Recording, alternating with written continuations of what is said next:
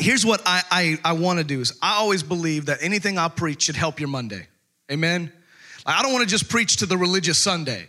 I don't want to just preach to make you feel like you went to church. Ooh, I got a little God and I can go home. Like, I want something that's going to help you on your Monday, your Wednesday, your Thursday, or your Friday when everybody else is on your last nerve, because that's Friday, right? And so, amen. And we get to Friday and I preach to help you change your life. So here's a little theology for you about the book of Philippians. So if you ever look at the books, so you got those ins, right? Those shins, Colossians, Philippians, Ephesians, Corinthians. All of those were a group of people. So the book of Philippians was actually a letter that was written to the church in Philippi, okay? Philippi was the very first church in Europe. So when you look at church history, this was the first church outside of the Asia and Middle Eastern area that was evangelized in, I believe it was the second missionary trip of Paul.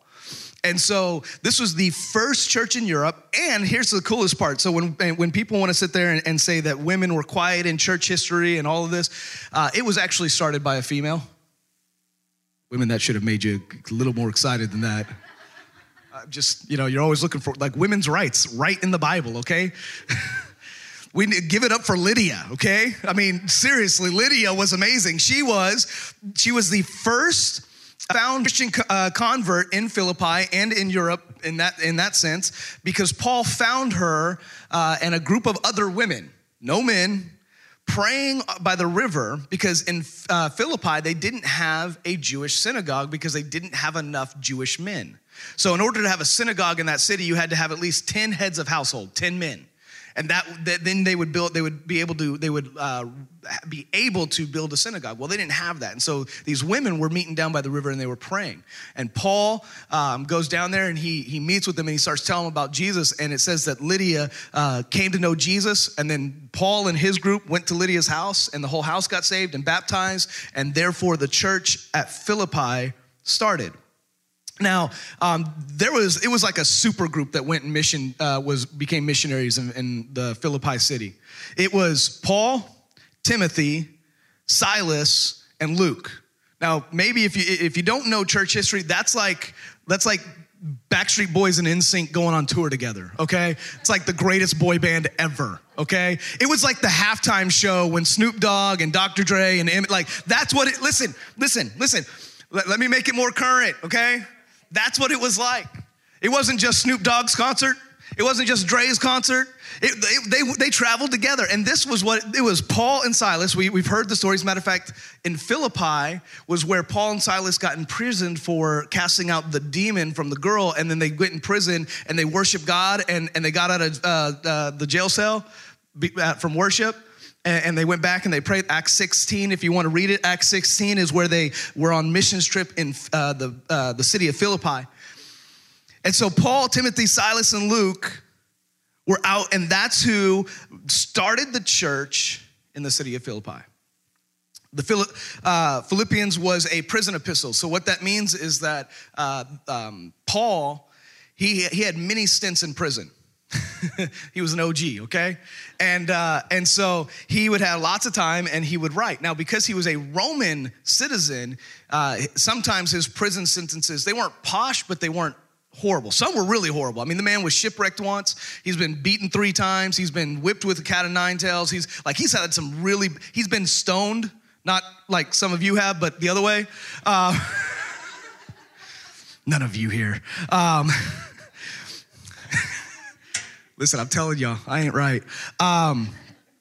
But actually, just a bunny trail off of this, if you read in the New Testament where it says, where Paul writes that take this thorn from my side, he's actually, there's a couple of different things that they're thinking of that he actually was going blind. Well, the reason why he would have been going blind was more than likely because when they would stone you, they weren't throwing little pebbles at you. They were throwing big old rocks, and they would listen, please don't look this up, because they still do this today. I've watched videos of it's traumatizing. They bury you up to your head and they throw stones at you. It's vicious and nasty. And Paul had this happen, and they left him there to die, and he didn't die. And so they said that he would have had head trauma, smashed on one side, and that would have caused him to start to go blind. And so Paul was like, take this thorn from my side. And God was like, in your weakness, I can be strong. And so this is all what Paul is going through. So not every prison sentence was great, but he was writing this in prison. It would have been likely around 62 AD, around the same time that he would have been writing to the church at Ephesus or the book of Ephesians. And so that's kind of the theological foundation of the book of Philippians, okay? I do geek out on that kind of stuff. I really love church history and the theology side of it. I think it's really important to know the background and why and what was going on in that time. So a couple of things, and really what we're going to do, I'm not going to read the whole chapter every week. I would encourage you, either go home today, read the book of the chapter 1 of Philippians, and then sometime before next Sunday, read chapter 2, because I'm just going to take a couple of snippets each week and kind of pull them out of each chapter and then talk about it a little bit. So the first thing that I want to pull out is from Philippians 1, 9 through 11. And here's what 1, 9 through 11 says, is that it's talking about the productive Christian living. Okay, it's talking about how we live a productive Christian life. So let's read what this says. Philippians 1, 9 through 11. It says, I pray that your love will overflow more and more, and that you will keep on growing in knowledge and understanding, for I want you to understand what really matters, so that you may live pure and blameless lives until the day of Christ's return. May you always be filled with the fruit of your salvation, the righteous character produced in your life by Jesus Christ. For this will bring much glory and praise to God. Okay, so what is he talking about there? What is Paul writing to the Philippians about in this segment of Philippians 1? And there's two words that kind of stick out at the very beginning, and it's knowledge and understanding. And they're two different things. So as I do, because I'm kind of a nerd in that sense, I go to the dictionary and I want to make sure that I teach you right. So knowledge means this. Knowledge means facts, information, and skills acquired by a person through experience or education, the theoretical or practical understanding of a subject. So if you've gone to school and you've listened, you've learned, and have knowledge. Some of us slept. Let's be honest. How many have ever slept through a class? Some of you. I don't even know if there was not one hand raised. Even the teachers, I believe, were raising their hands, okay? Hopefully they weren't sleeping through their own class, okay? So I'm just, I remember very specifically, I didn't sleep through a lot of classes. I was a good student, okay? But I remember when I moved to Texas, my senior year in high school, I had to go back and I had to take Texas history as a senior. It's a freshman class. And it was the very first class of my day. And I was born and raised in Texas, so, I already knew all of this stuff. And we also did some U.S. history and whatnot, because I remember one day we had to do, I'm thinking, this is high school. This is really what we're, learning. And so he put a map of the United States in front of us that was blank and said, you have to fill in all of the states. Not even hard. This isn't the capitals. Right? Capitals would be a little bit harder. I get confused with New Hampshire and Vermont and all that up there because it's, tiny little states that I'll probably never go to. But they're states. That's where I would get confused, like New Hampshire, Vermont, those little tiny guys up there. So he puts it in front of us, and I fill out my states. I turn them in, and later that I took a nap, and then he pulls me aside, and I thought I was going to get in trouble, and he goes, "You're the only one that got 100% on the states." I'm like, good Lord. What does that say about you, Teach? Now listen, how many know all of the states that border Arkansas? I mean, this is your home state. You should know. It's pretty easy. I think there's a handful of them, right? We know what's above us. We know what's below us. We know what's side to side. Feels like a dance song. Now, listen, I don't think he should have shared this with me, but he said, you're one of only a handful that knew all the states that bordered Texas. I'm thinking Texas is huge. There's not a whole lot of states that border us. We just kind of plop ourselves right in the middle of the South and we just take over. Listen, I may have slept through class, but at least I got an A on it. There were people that thought Minnesota bordered Texas. I wish I was making this up, y'all. I really wish I could. I wish this was just like a bad teacher's joke. Like, I felt ashamed. I'm like, you need to go back and you need to hound them about those states. But that was my sleep time, because I was like, I know this. Okay, so I'd get there. I'm like, it's an extra hour of sleep, and out. So, but there's knowledge. There's the facts, the collecting of information. There's a lot of people that have knowledge but don't have understanding, and understanding is this. It's having the insight or good judgment. See, a lot of people have knowledge, they know things, but they don't have the good judgment. Like, they can tell you what to do, but they won't do it. Or they know the ins and outs of something, but they don't know how to apply it. And what Paul is writing to us is he's saying, listen, I want your love to overflow more and more, and that you will keep growing, not just in knowledge, but in understanding.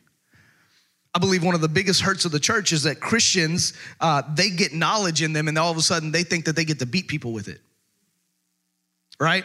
So Christians run around and they got their good old, Bible. And they walk around and they're just ready to smack people upside the head because they're not doing right. Well, the Bible says, man, if somebody tells me that, I'm like, let's go. Tell me what the Bible says. I want to know your knowledge without your understanding.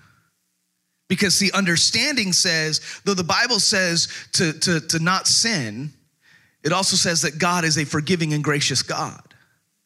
And so we can't have mercy and grace, and we have this legalistic idea that God is ready to just throw lightning bolts at you for every mistake that you make. And listen, I'm not saying that Paul actually addresses this in the book of Romans, one of my favorite books. And he addresses this because people were like, well, hey, if I got Jesus, then I can go and do whatever I want, right? The once saved, always saved mentality. Can I say that that's theologically wrong, by the way? I do not want to get in a fight or an argument about it, but it is absolutely biblically wrong to say once saved, always saved. The Bible is very clear through multiple times where it says that people have fallen away and walked away from their faith.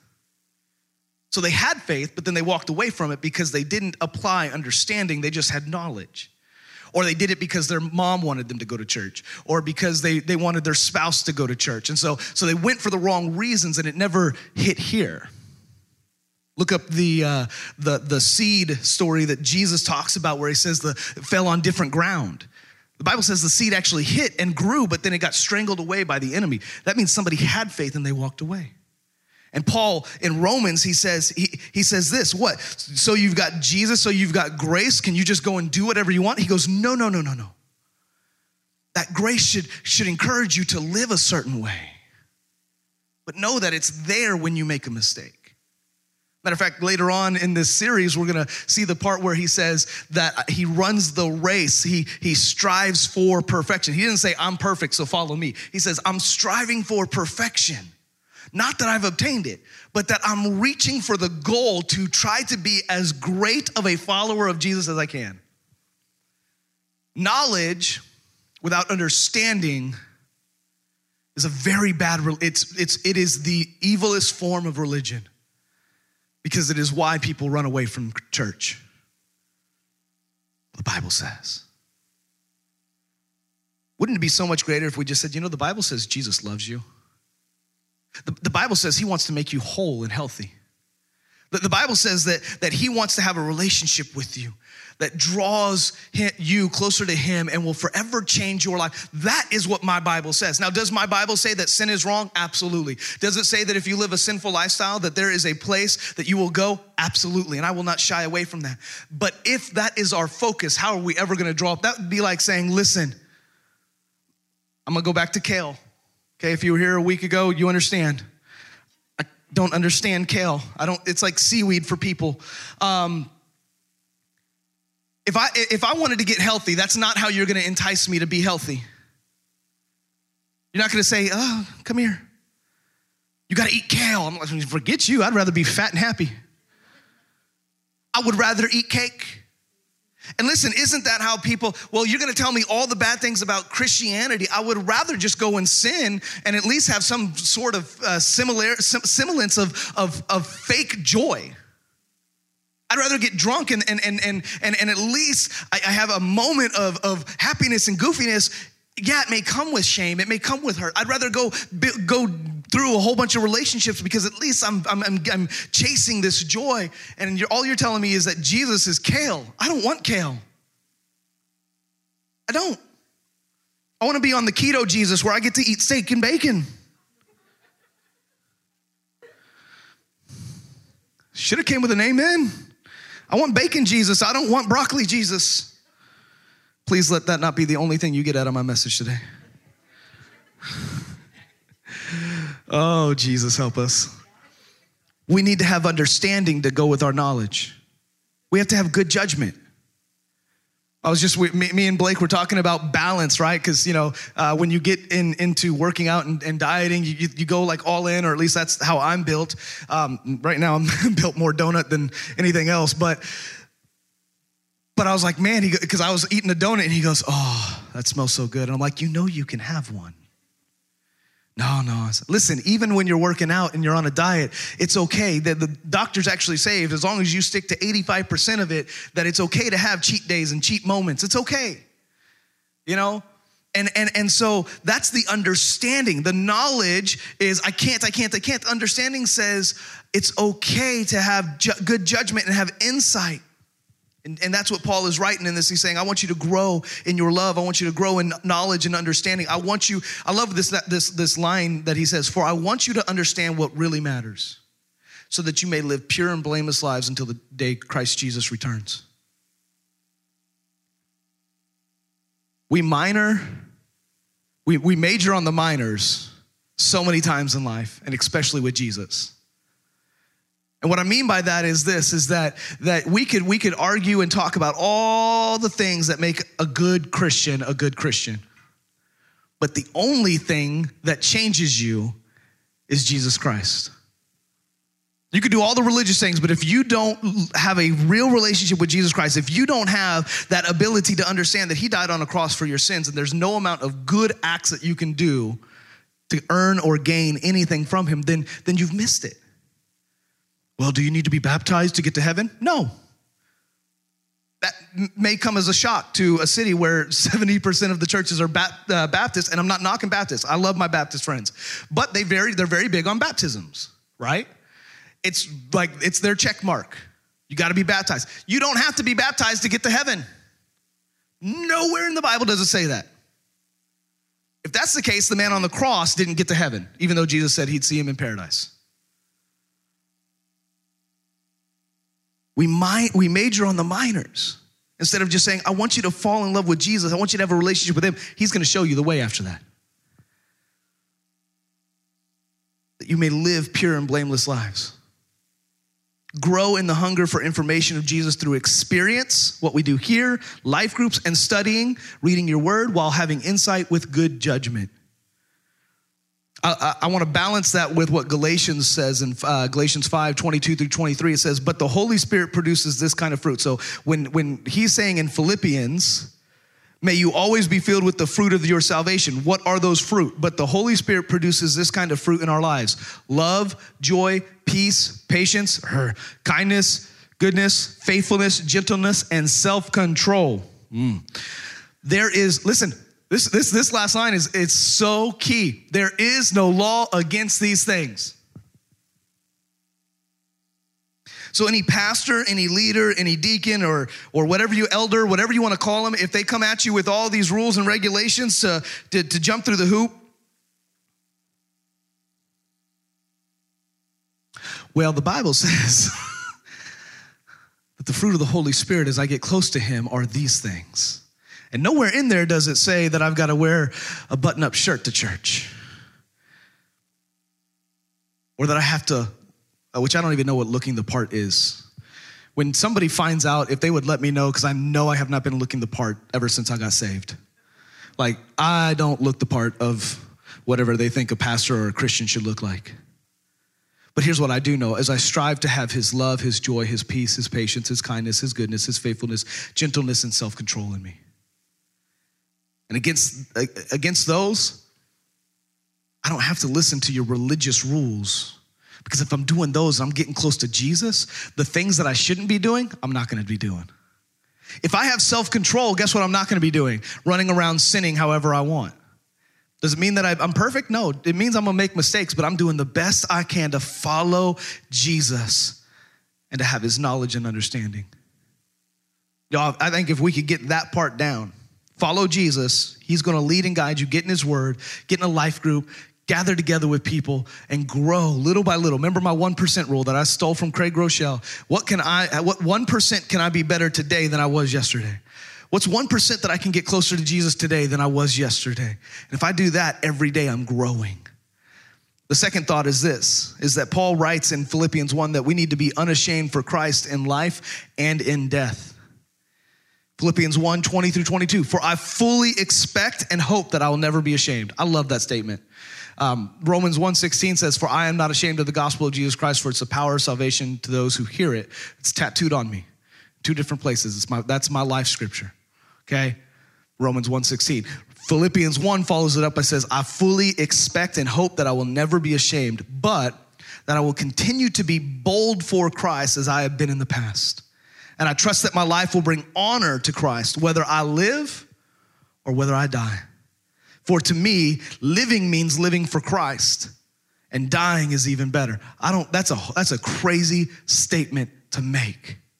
And then he says, but if I live, I can do more fruitful works for Christ. So I really don't know which is better. Anybody ever known a Christian that is so heavenly minded that they're no earthly good? Like they're just waiting for the trumpet to sound. They hear horns honking. They're like, Jesus is coming. You need to calm down. Like I tell people all the time, I want Jesus to return. Me and my wife talk about it all the time. Listen, heaven is going to be an amazing thing. I also freak out if I think about it too long. I'm not that holy, y'all. Like I'm not one of those ones that if Jesus takes me now, I'm just like, yay. Like I'm going, eternity? That's a long time. And my brain at 2 a.m, when it starts thinking about eternity, it freaks out. Listen, I know, I'm not your average pastor. I probably shouldn't even be saying that. But it's the reality because my finite mind can't comprehend eternity forever. Never stops. There's not an end. It freaks me out. And Paul writes, I want to honor God whether I live or whether I die. And I believe that in America, we have it so twisted because we have it so good that it's easy to say, I want to live for Jesus here on earth, but what if it also means your life? What if you were living in a different country where just the fact that you would call yourself a Christian or just showing up to a gathering could get you killed? Like in China, where they're not even allowed to have Bibles. They literally have ripped out pieces of the Bible and they memorize them. I was watching a video on Facebook where a pastor was in there and he was teaching these church leaders in China, and they went to go read a chapter in the Bible, and the lady doesn't have a Bible in front of her. And as he's saying it, she is saying it as well. She had memorized the whole chapter, and he was impressed with her. And he goes, how did you do that? And he goes, I had to. She goes, I've been in prison multiple times for being a Christian, and so I had plenty of time to memorize scripture. We have no clue what it's like to be in prison just for loving Jesus. Paul, he was in prison for loving Jesus, for doing ministry, for casting out demons. I believe that at some point, I truly believe wholeheartedly, whether it's our lifetime or not, that in America, we will have that struggle. Wholeheartedly. That someday it'll be illegal and we will have to put feet to the fire of whether it's us or my kids or my grandkids. I know that at some point in our American Christian faith, this is going to be tested, whether we will honor Christ, whether I live or whether I die. But I love what he says, for living means living for Christ, and dying, it means meeting Jesus. But he follows it up with a practical, very, very practical, but if I live, I can do more fruitful work for Christ. That's my goal. It also says that because of what he is going through, others gained boldness to speak of the gospel. The struggles he went through encouraged other Christians to live more for Jesus. Here's a great lesson. What you go through isn't always about you. Oh, Jesus, why? I love you. Why are we going through this? Maybe it's not for you. Maybe it's to build your faith, but more importantly, to show Jesus off. My pastor in California, Pastor Larry, the church that we came from, he had I think it was colon cancer. And the whole time he had it, he just said, this isn't about me. Yeah, it is. It's in you. And he said, it's for other people to see that I can walk through this. And whether I live or whether I die doesn't matter, but to walk through it with the faith that God is in control. Not as robots, like we don't have emotions or feelings. It's not that when we walk through hell and back, that we don't have struggles and days where all we want to do is sit on the couch and watch TV and just sob. Don't judge me. By the way, side note, squirrels playing ping pongs. I got me some Little Debbie Cosmic Brownie ice cream. It wasn't bad. Walmart has the oatmeal pie ones as well, just in case you need to go after church and buy some, okay? Because I know we were talking about it a couple of weeks ago. So I got me some. It tastes pretty good. But some days you need that. Some days you need some Cosmic Brownie ice cream or some Bluebell cookies and cream and just a bad day watching some Netflix. And you have a bad day. It's okay. But more times than not, I want to honor Christ with my life, whether I'm living or whether it means my life. I'm going to work to be more fruitful for his purpose. And I want people to look at me and say, if he can do it, so can I. How you walk through your trials will encourage others and influence them. Did you know that at any moment in your life, you have at least 10 people looking at how you make decisions and how you live? It's not a made-up number. Statistically speaking, every person has 10 people in their life that you may not even know are looking at how you live your life and how you speak and the choices you make and how you determine that. And they are basing their influence by you. That's a sobering thought. Am I doing what's best to make an influence in people's lives? Number 3. The third thing that he talks about in Philippians chapter 1 that I love is he's living worthy of the gospel. That sounds so like, I don't know, very holy. living worthy of the gospel. What does that mean? To live, listen, it's to live worthy of Jesus' name. Philippians 1:27, above all. When that's written in the Bible, it typically means like, hey, listen up. Above all, you must live as citizens of heaven, not America, not of earth, conducting yourself in a manner worthy of the good news about Christ. Not whether you're Republican or Democrat, not whether it's a black or white thing, not whether it's a rural or big city thing, whether it's a heaven, Jesus thing. Then whether I come and see you again or only hear about you, I will know that you are standing together in one spirit with one purpose, fighting together for the faith, which is the good news. We are not supposed to be fighting each other. Amen, Pastor. I know. It's okay, you could talk back. Some of you are going, I kind of like this fighting thing, though. It's been good for business. Listen, the enemy wants to tear us down and get us against each other. And there's a lot of examples that I could give you. I was just thinking about 50 Cent, right? Some of y'all like, where do you get these stupid examples? I know, right? Like, listen. But okay, how many saw 50 Cent and said, oh, dang, he's a whole dollar? Right? I'm gonna get in trouble with this one. Listen, so I saw somebody posted. I did not post this. I did not go hunting for this. I just saw it. So if you hate me, just, keep on with your day, keep it quiet, and let's move on. But I saw this meme or this informational picture, whatever you want to call it, of how we were so quick to judge 50 Cent on his body weight, but we celebrate. And listen, I'm not saying where I sit on the fence. I'm just telling you what the information. We celebrate people like Megan Thee Stallion, and we call it body positivity. Now, I'm not saying that I'm on the side of you need to be healthy, like whatever that means, okay? So don't email me like, But isn't it funny that everything, we will nitpick everything. They're too skinny, they're too fat, they're too smart, they're too dumb, they're too blonde, they're too brunette, they're too short, they're too tall. We are built by this world to nitpick each other and to pick each other apart.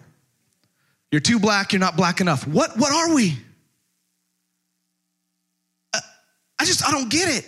And the Bible says that we are to have one spirit with one purpose, fighting together. So as Christians, we have to learn to look past the things that the world is telling us. Oh, you got to hate that person because of this. Listen, if you sin, I don't care. It's not my job to judge you. Well, that's a whole nother sermon. I believe in judgment, by the way. I do. The Bible says that we're to judge, but I'm not to judge the sinner because the sinner doesn't know Jesus. My job is first of all, as a leader and a pastor is to help you. So judgment is a voluntary thing. In other words, it means that if I'm going to judge Rodney, it's because Rodney has given me permission to judge him. I want you to hear this. Judgment is a good thing. If I told Rodney, you look good today. He smiled, he smirked. Felt good, didn't it?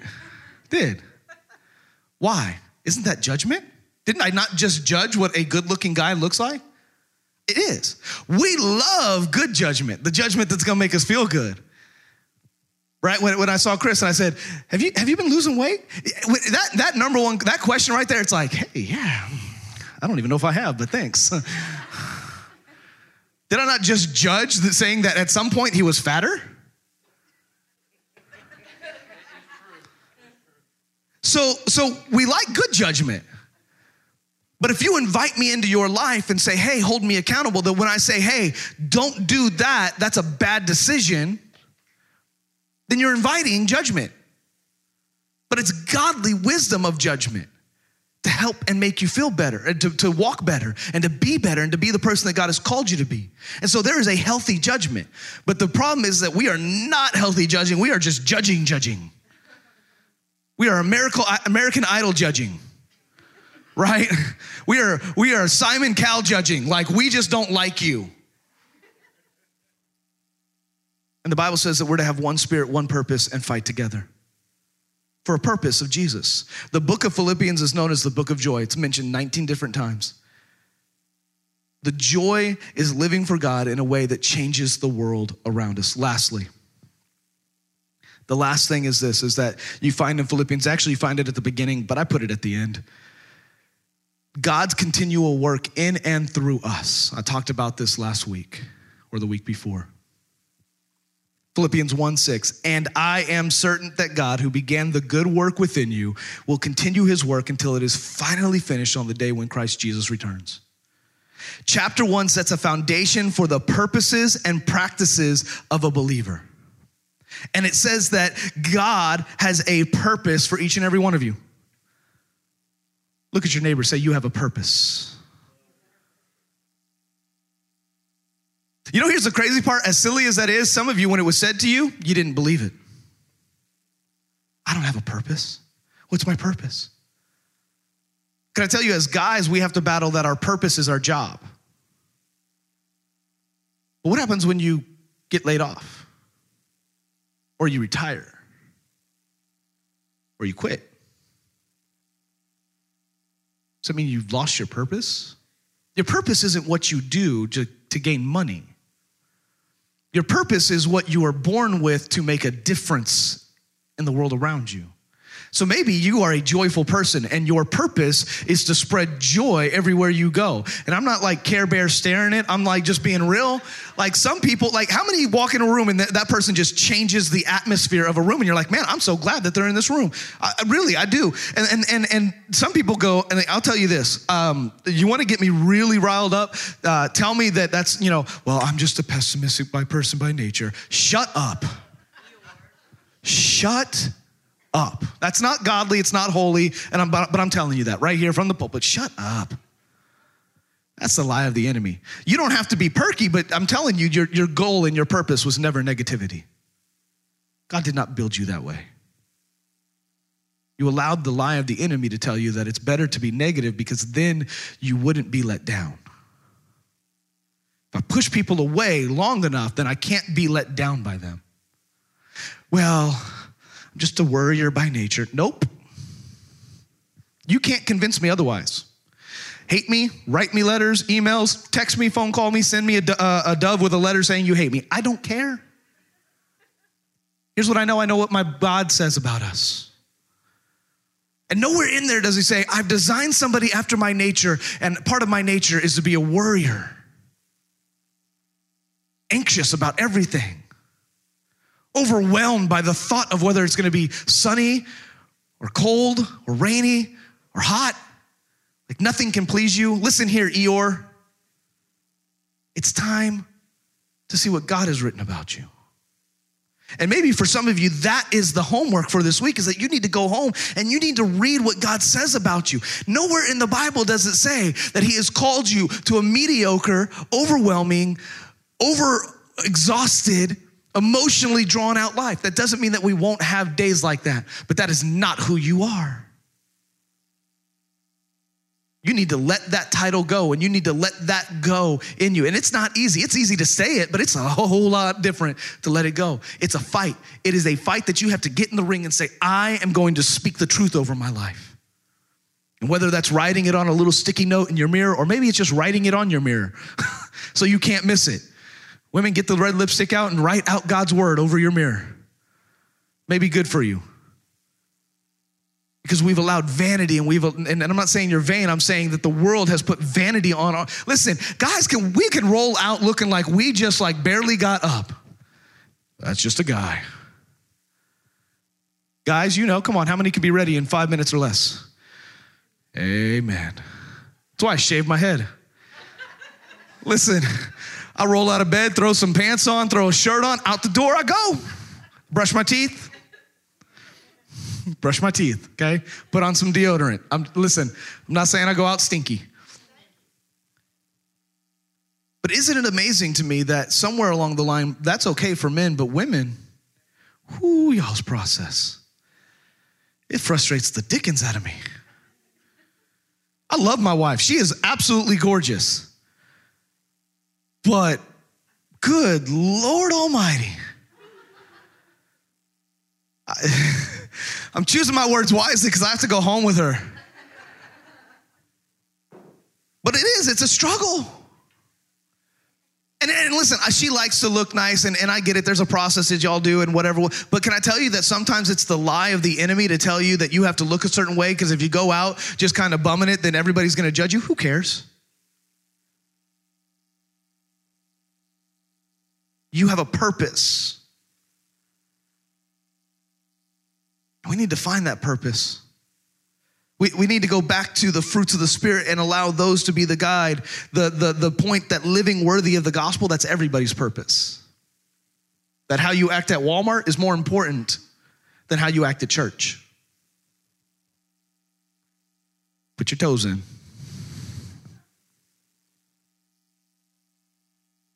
Because that's where people will see the real Jesus. What will you do this week to grow in knowledge and understanding? What will you do this week to live out your faith? What will you do this week to allow God to use you?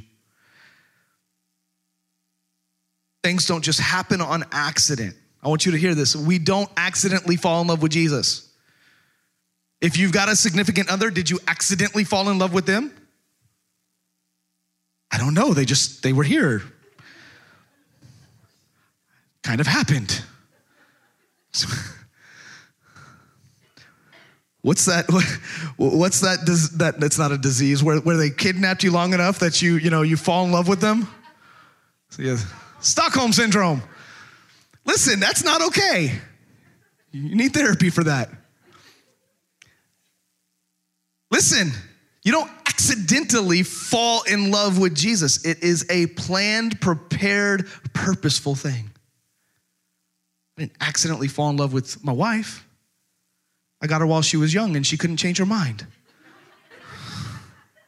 Y'all think I'm joking. We were 15 years old.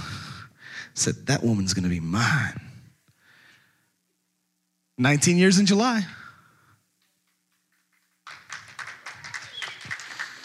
Y'all are clapping for her because she's put up with me for that long, okay?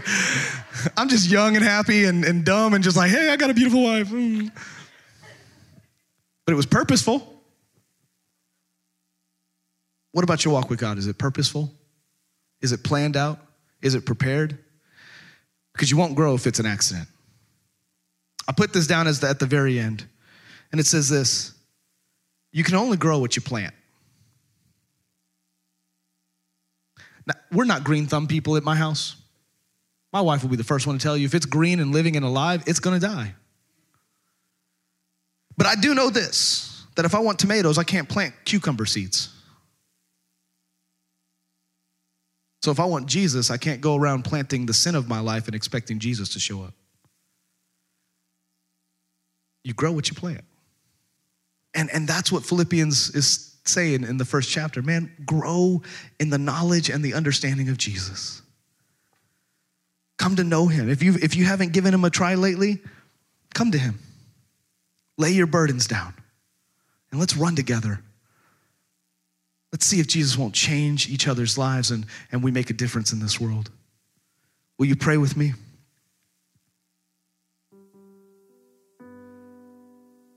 And I just wonder if there's anybody here that would say, you know what, I've been trying to do life on my own and I need to give God my life back. I'm making a decision today to hand my life into his hands and say, God, I want what Philippians is talking about, that relationship with you.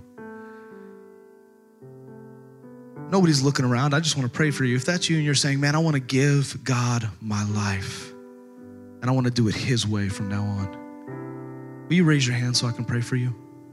Amen. Amen. Amen. You know, it's real simple. There's no magic prayer. It's just a simple prayer. Jesus, I choose you. I live for you. And I ask forgiveness of your sin, of my sin.